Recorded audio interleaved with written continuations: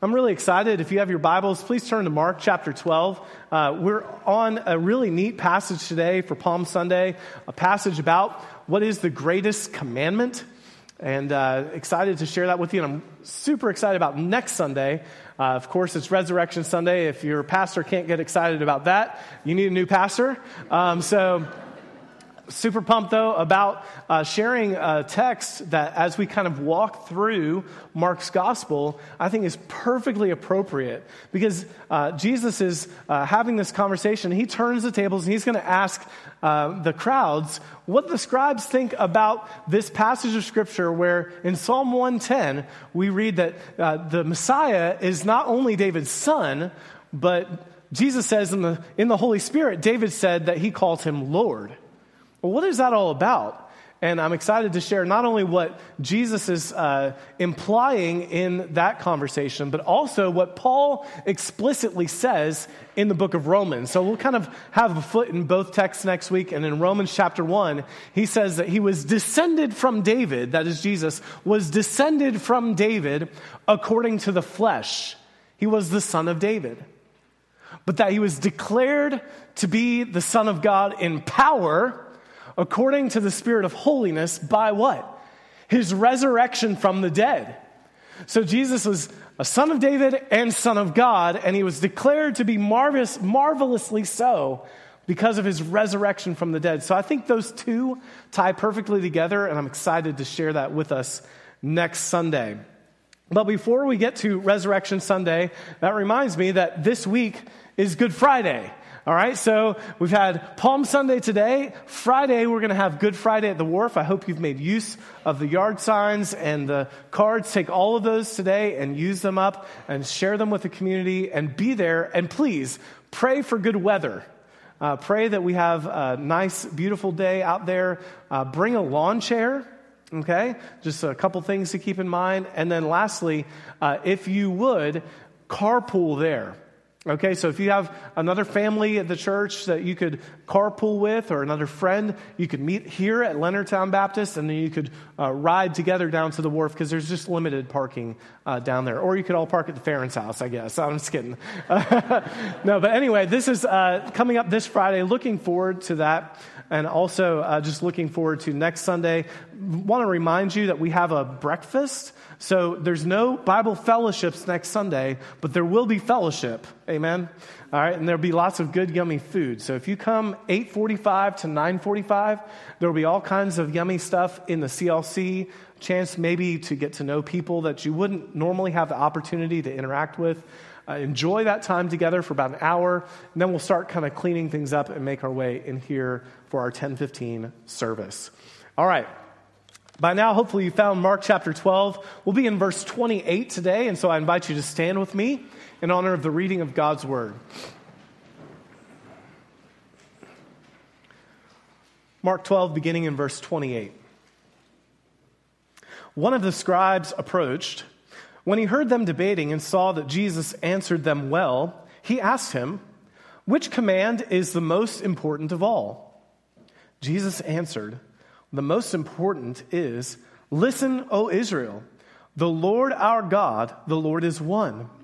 Love the Lord your God with all your heart, with all your soul, with all your mind, and with all your strength. The second is, love your neighbor as yourself. There is no other command greater than these.' Then the scribe said to him, 'You are right, teacher. You have correctly said that he is one, and there is no one else except him. And to love him with all your heart, with all your understanding, with all your strength, and to love your neighbor as yourself is far more important than all the burnt offerings and sacrifices.' When Jesus saw that he answered wisely, he said to him, 'You are not far from the kingdom of God.' And no one dared to question him any longer." May the Lord bless the reading of his word. Thank you for standing. Please be seated. This passage is a great place to go if you're looking for a summary of the Ten Commandments. If you're looking for a summary of the Ten Commandments, in fact, oftentimes that's about the only thing we tend to think of when we come to this passage. We think of it mainly for its great pithy and simple summarization. Love the Lord your God and love your neighbor as yourself. Because if you were here when we did our study on the Ten Commandments, you will recall the first 4 commandments relate to our love for God. You shall have no other gods before me. Some of you should be able to repeat this with me by now. You shall not make for yourselves an idol. You shall not misuse the name of the Lord your God. And remember the Sabbath by keeping it holy. These are all related to how we love God, how we worship and honor Him. And then the theologians call the second table of the Ten Commandments, honor your father and your mother. You shall not murder, you shall not commit adultery, you shall not steal, you shall not give false testimony, and you shall not covet. These all relate to how we love others. And so when Jesus says, you shall have no other gods before me, you shall love the Lord your God with all your heart, soul, mind, and strength, he's summarizing that first table. And then when he says, you shall love your neighbor as yourself, he's summarizing that second table. But this summary of the law is not just sitting on its own, like go to Mark 12 and find the summary of the Ten Commandments. It's sitting in a greater context. And so today, I want us to seek to understand the context of what's taking place. Remember, we are in the middle of Holy Week. We're actually in the text beyond Sunday, beyond Palm Sunday. And we're in this series of controversies that Jesus and the religious leaders are having around in the temple in Jerusalem. And what's notable about this controversy is that the scribe is a surprising scribe. Now, why do I call this a surprising scribe? Why is he surprising? Because he's not hostile towards Jesus. This is the first of the interactions where the religious leader that comes to Jesus doesn't seem like he's coming to trap him. I mean, it said explicitly in the previous ones they were seeking to trap him in his words. This scribe, if we look at verse 28, we see he approaches and he's hearing Jesus and the Sadducees debating, and he sees that Jesus answered them well. So we're given to understand that this scribe had a respect for Jesus and at least the way he was handling himself in that previous debate with the Sadducees. Perhaps he was more of a Pharisaic mind. Of course, the Pharisees believed in the resurrection, and he liked the way that Jesus was able to kind of correct and tell the Sadducees, no, there is an afterlife, there is a resurrection. And so this surprising scribe, he comes and he asks Jesus, what is the greatest of the commandments? Now, this was the subject of superlatives that scribes are really, really good at discussing. They love to ask the question, what is the greatest commandment? Probably because this is a legal question. And as scribes, they love to interact with the law. And so this scribe is doing something very, very natural for the Jewish law keepers, because there were something like 613 laws in the Old Testament. And so naturally what kind of comes out of that is a sense of, well, how do you prioritize all these? What's the most important of them? That's kind of a natural question to ask. There's an anecdote about a famous rabbi that was once approached by a Gentile. And the Gentile said to him, you can make me a proselyte, you can make me a convert to the Jewish faith and believe in your God if you can explain to me the entirety of the law while I stand on one foot. Because, of course, he knew the law was extensive. And the rabbi is said to have told him some sort of negative version of the golden rule. Something like, don't do to others what you would find detestable or hateful to have done to you. And the rest of the Torah is commentary, is what he said. So it's a pretty good stab at it. But this is the type of question scribes like to do. You know, they like to debate these things as lawyers would love to do. And so this scribe comes and he asks on the question of superlatives, what is the greatest commandment? And Jesus answers this question by starting with the Shema. He starts with the Shema. He goes right to the place where every Israelite, every Jew would have known. Hear, O Israel, the Lord our God, the Lord is one. Shema is a Hebrew word that kind of is the word for listen or hear or listen to what God is saying. And the Shema would have been a part of the scripture that every God-fearing Jew would have known. They would have repeated it. Every morning and every evening, they would have worn it, many of them, as a little phylactery, a little tiny leather box that they would have put on their forehead. Godly houses would have had the Shema rolled up in a tiny piece of paper. Have you ever seen this in a mezuzah? And it's kind of tilted on the doorpost. They took it quite literally to have it on their foreheads, to have it on their gateposts. The Shema was everywhere and in every part of Jewish life. If you look at Deuteronomy chapter 6, in verse 4, you see what Jesus is referring to. Listen, Israel, the Lord our God, the Lord is one. And what follows comes after this identification of who God is. And the command is, love the Lord your God, verse 5, with all your heart, with all your soul, and with all your might. And he goes on, these are the words that I'm giving you today to be in your heart. You're supposed to repeat them to your children, talk about them when you're sitting down, when you lie down, when you go on the road. Everywhere and every way, we are to teach and train our children about who God is and how to love him with our heart, soul, mind, and strength. Jesus says that this is the greatest command. Every aspect of our life is about loving the Lord our God. Jesus starts with the Shema, heart, soul, mind. How often have you heard sometimes, at least I have, people say, I love God, but I just really don't understand why we have to read so much or study so much, or the book is hard to study. I don't know if I'm intellectual like that. I want to love God and kind of be loosey-goosey and feel that. But Jesus says we're supposed to love God with our minds. Apply our minds to loving him and love him with our strength as well. All of our bodily powers. And those of you who were here at work day yesterday, I can see some of you loved God with all of your strength. And I praise God for that. This idea of heart, soul, mind, and strength, you could do a word study. You could try and find out more. And I would encourage you to do something like that. But the reality is, it's speaking of a whole. It means every aspect of your life. There is no part of your life that is not due in honor and worship toward God. A picture of us fully devoted to loving him. This is the greatest commandment. But note that the greatest commandment has a second stipulation appended to it. A second stipulation. Jesus doesn't stop with love the Lord your God. He was asked, what is the greatest commandment? Give me one, Jesus. And he replies, he starts with the Shema, and then he gives the greatest command to love the Lord our God. But beyond that, he continues into a second stipulation, which is love your neighbor as yourself. He says there is no commandment greater than these. He appends this second stipulation to the first commandment. There is an inseparability of the two if you understand it correctly.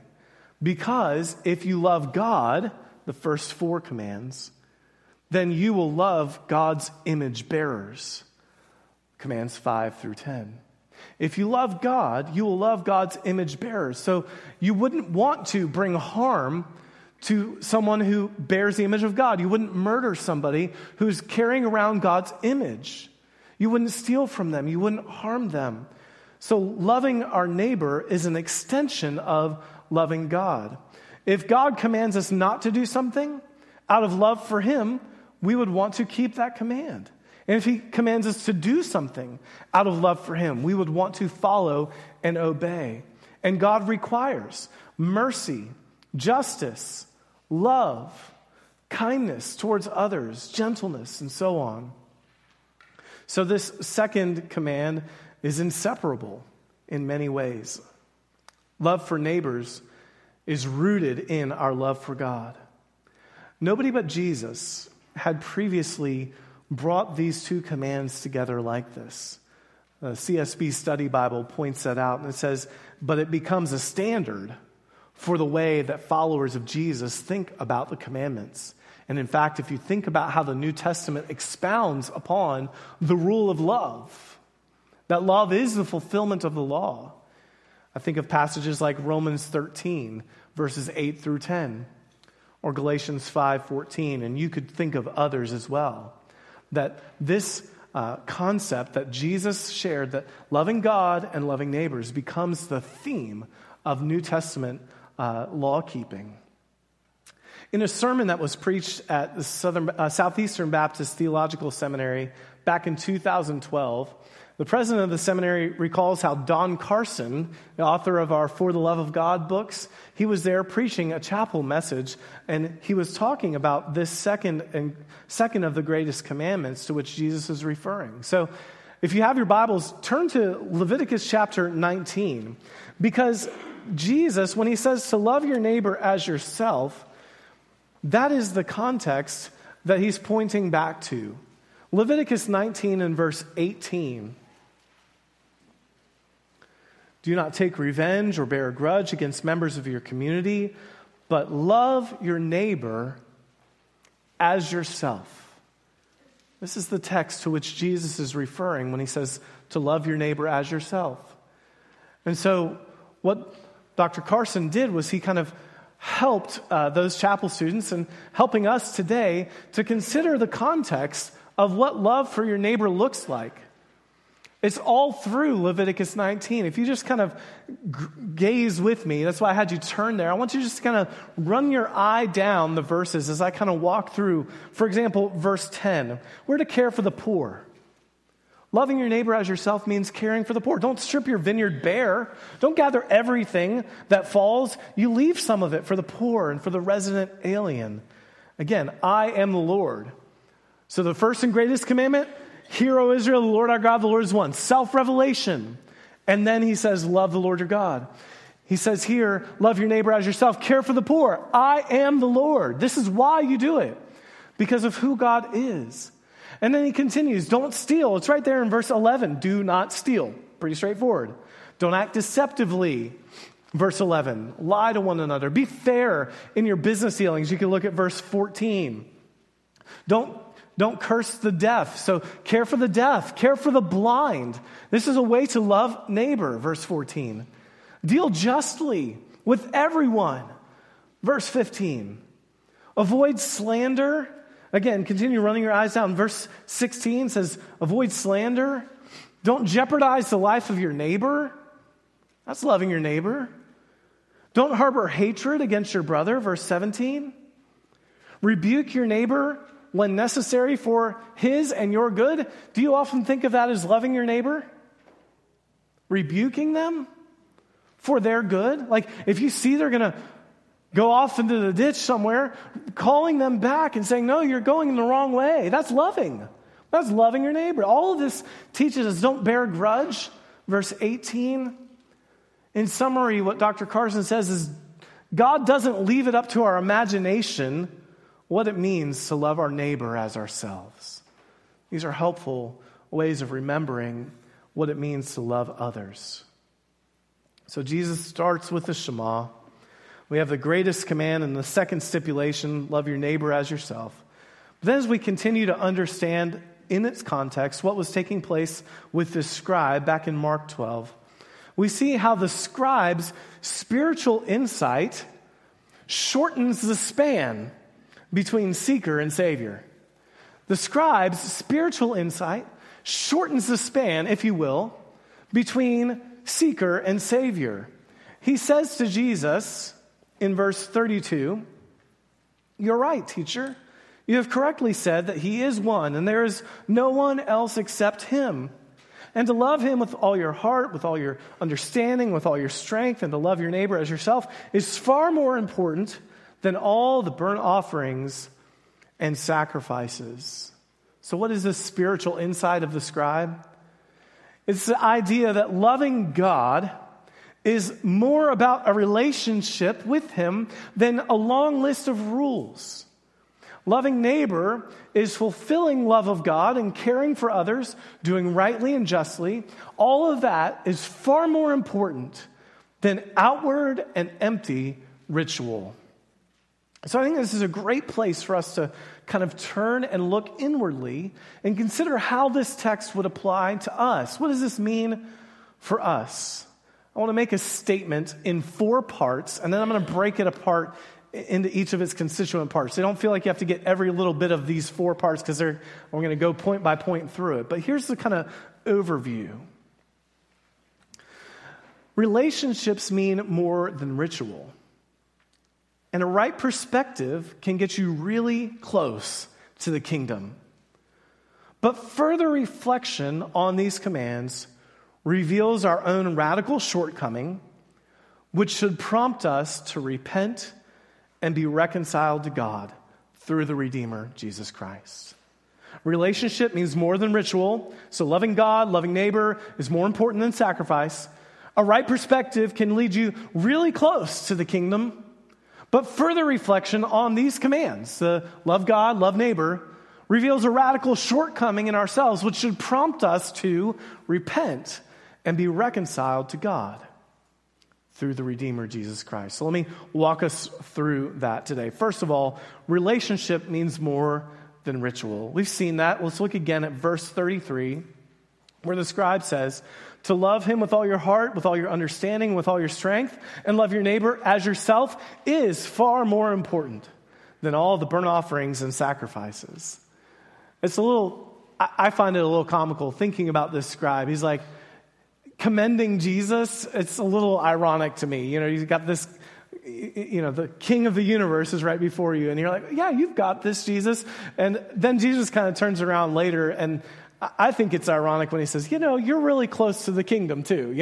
It's like, you're getting there, buddy. We're going to keep working with you here. Okay. So, but the scribe is right.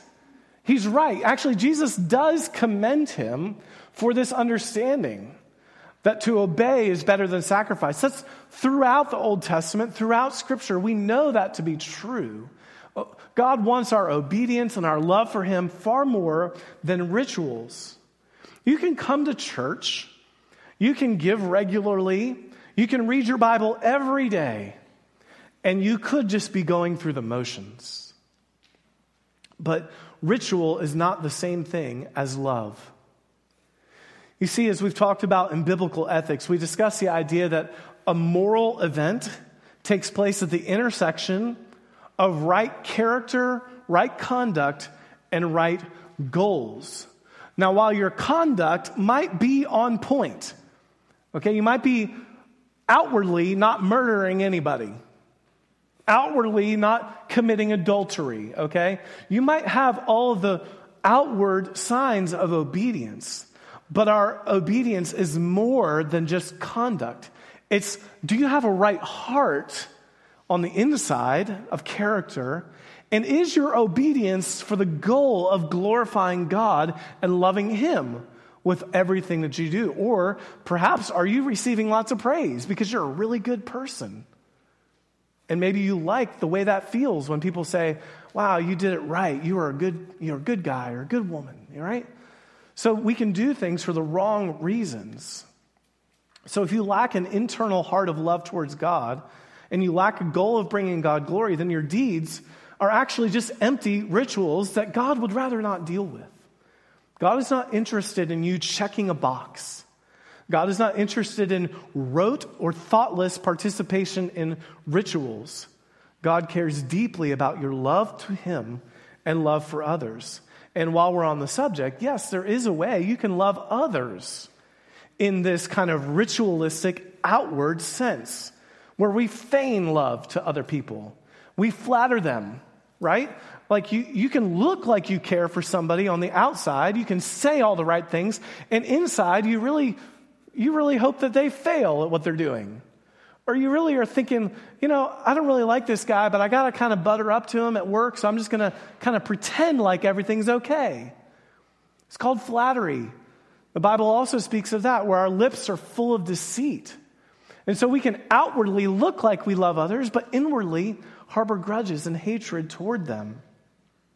So Jesus commends this idea that relationship to God and others is more important than ritual obedience, and that a right perspective can actually get you really close to the kingdom. Now, I hesitated to put that in the outline because it just didn't feel right at first. That a right perspective about the law can get you closer to the kingdom. I would be hesitant if it wasn't exactly what Jesus said. He said, you are not far from the kingdom. So what does he mean? Like, let's try and understand this. Jesus says, you're not far from the kingdom of God.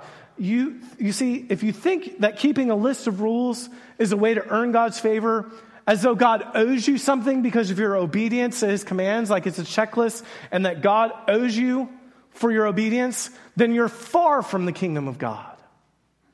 But if you understand that God cares more about the heart and cares about your love for him and love for others, then you are closer to the kingdom. So there is a contrast. There's a comparison. And one way that helped me understand this was thinking about the rich young ruler. Like we just studied that recently. And so just think with me back to the comparison between the rich young ruler and somebody like, say, blind Bartimaeus. The rich young ruler, he came up to Jesus and he said, I've got it all together. Everything looks fine. Can you let me be part of your followers? And Jesus says, you're lacking one thing. Go sell everything you have. And he leaves very, very discouraged. And then Jesus turns to his disciples and says, it's really hard for rich people to inherit the kingdom of God. To me, that's like a distance, right? You're farther from the kingdom when you have wealth in the way. Why is that? Well, because you're not like blind Bartimaeus, right? Nothing was getting in his way. When Jesus passes by, he says, save me, Hosanna, son of David, help me. And they're like, shh, don't you know this is not socially cool? Like, you're not supposed to do that. He's like, I can't even see you. I don't care. I've got nothing to lose. Save me. And he realized his own desperate need of a savior and help. The rich person could rely on his wealth and other things to kind of feel good about himself and feel like he was making it. And the poor person was that much closer because of that lack of self-awareness and an idea of like a full dependency on Jesus to save. I think the same is true here.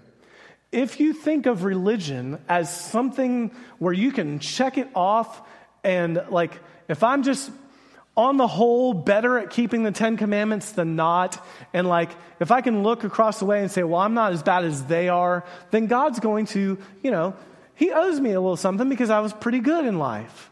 That you're far from the kingdom. Your understanding is far, far away from over here where you recognize you're a sinner. And you recognize nobody's going to keep 613 regulations perfectly in the Old Testament. And you recognize that even the 10 Commandments, or even just these 2, are impossible to keep, which we're going to get to in a moment. And you say, no, God cares about our hearts. He wants us to turn and repent and love him and love others. And he will do the work. I don't have to keep a list of rules. Then you're closer to the kingdom. I think that's what we're talking about here, is a proximity to the kingdom. Jesus says you're close. So the reality is this scribe was really, really close to the kingdom. But on further reflection of these 2 commands, it would reveal for all of us a radical shortcoming. Why do I say that? Because if we just look at the commands themselves, we will see that the measure upon which we will be judged, the measure of the kind of love we are to have for God, is with all our heart, with all our soul, all our mind, and all our strength. It is the measure of entirety. We all fail to meet that measure of love for God and radical love for others. Charles Spurgeon, when he was reflecting on this passage, said, quote, "Oh, that we might by this commandment be smitten to the earth, that our self-righteousness might be broken in pieces by this great hammer of the first and greatest commandments."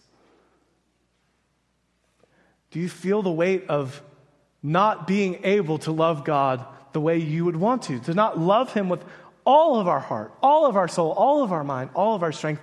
If we reflect, we understand that none of us do that. It goes against both Scripture and the evidence of experience to say that somebody can love God perfectly in this life. None of us do. We are all fallen, and we fail to love God in this way. There are manifest testimonies to this in Scripture. For example, There's no righteous man on the earth who does not sin, Solomon says in Ecclesiastes chapter 7. David says, every man living is unrighteous before the Lord, Psalm 143. Job affirms this same idea in chapter 9 and in chapter 25 of Job. In other words, we all fall short of loving God this way, of glorifying God this way. So who then can be saved? Like the rich young ruler, the question, then who of us can be saved? Well, as the answer Jesus said, with man, it is impossible. But with God, all things are possible. Just one more theologian, as he reflected on this idea of loving God perfectly, Augustine said that in this life, we will never love God perfectly because love follows knowledge. And we can't know God perfectly. Think of Paul says we see in a mirror dimly now.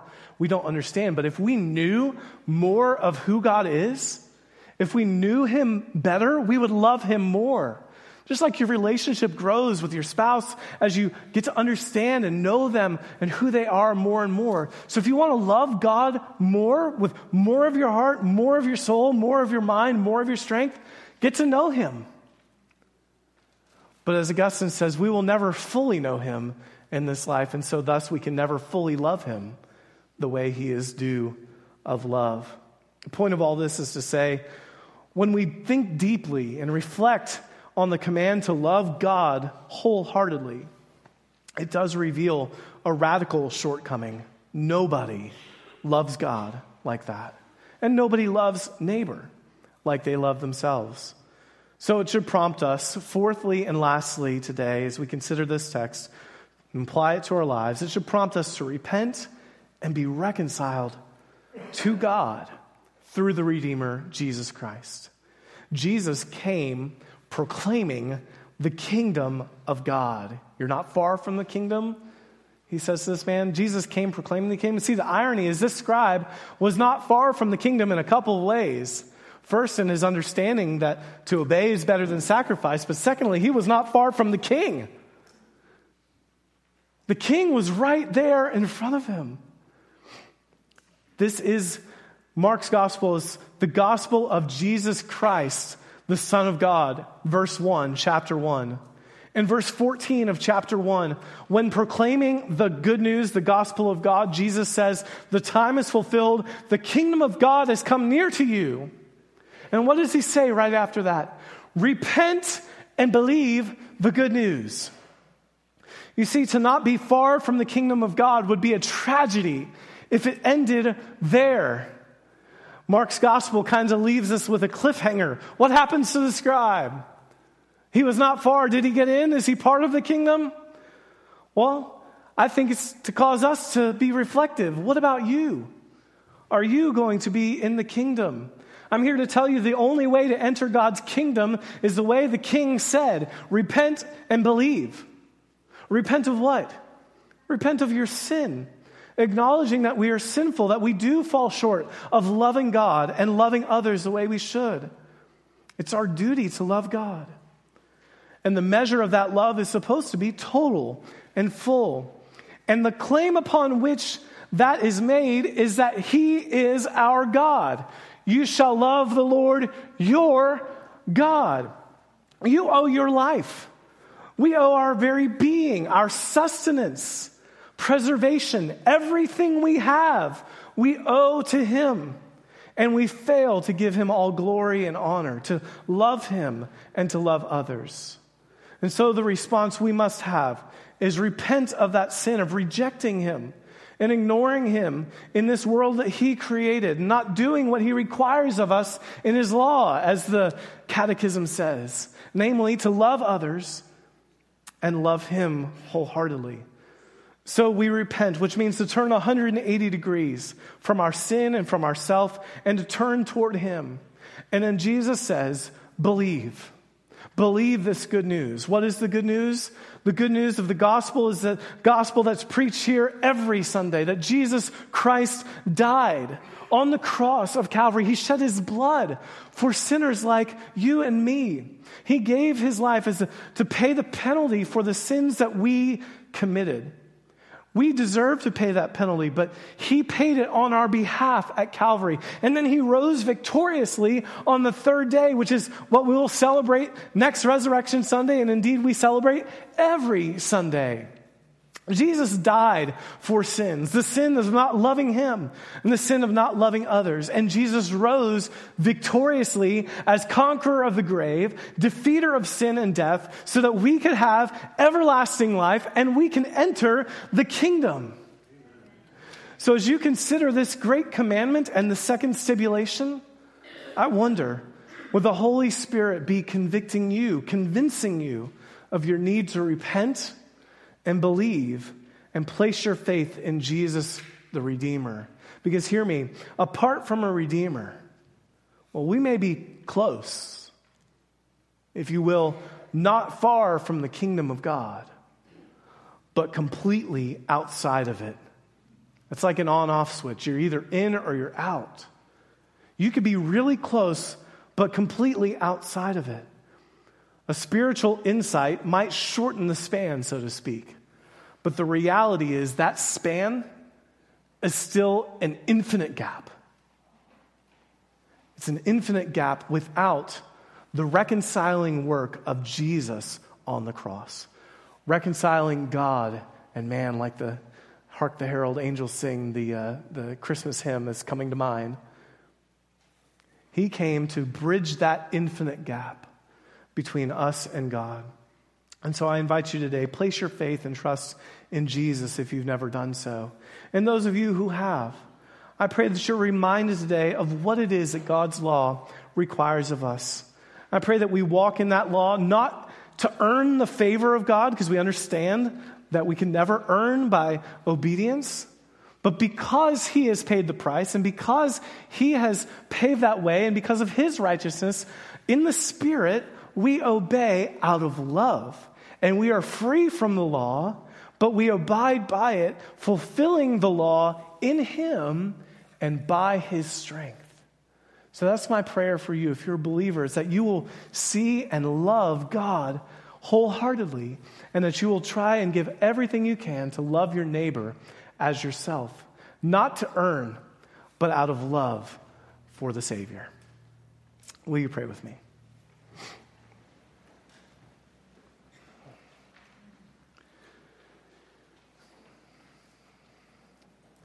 Heavenly Father, we thank you for sending Jesus to live a life of obedience, to pay the penalty for the sins that we owe, to shed his blood on the cross of Calvary.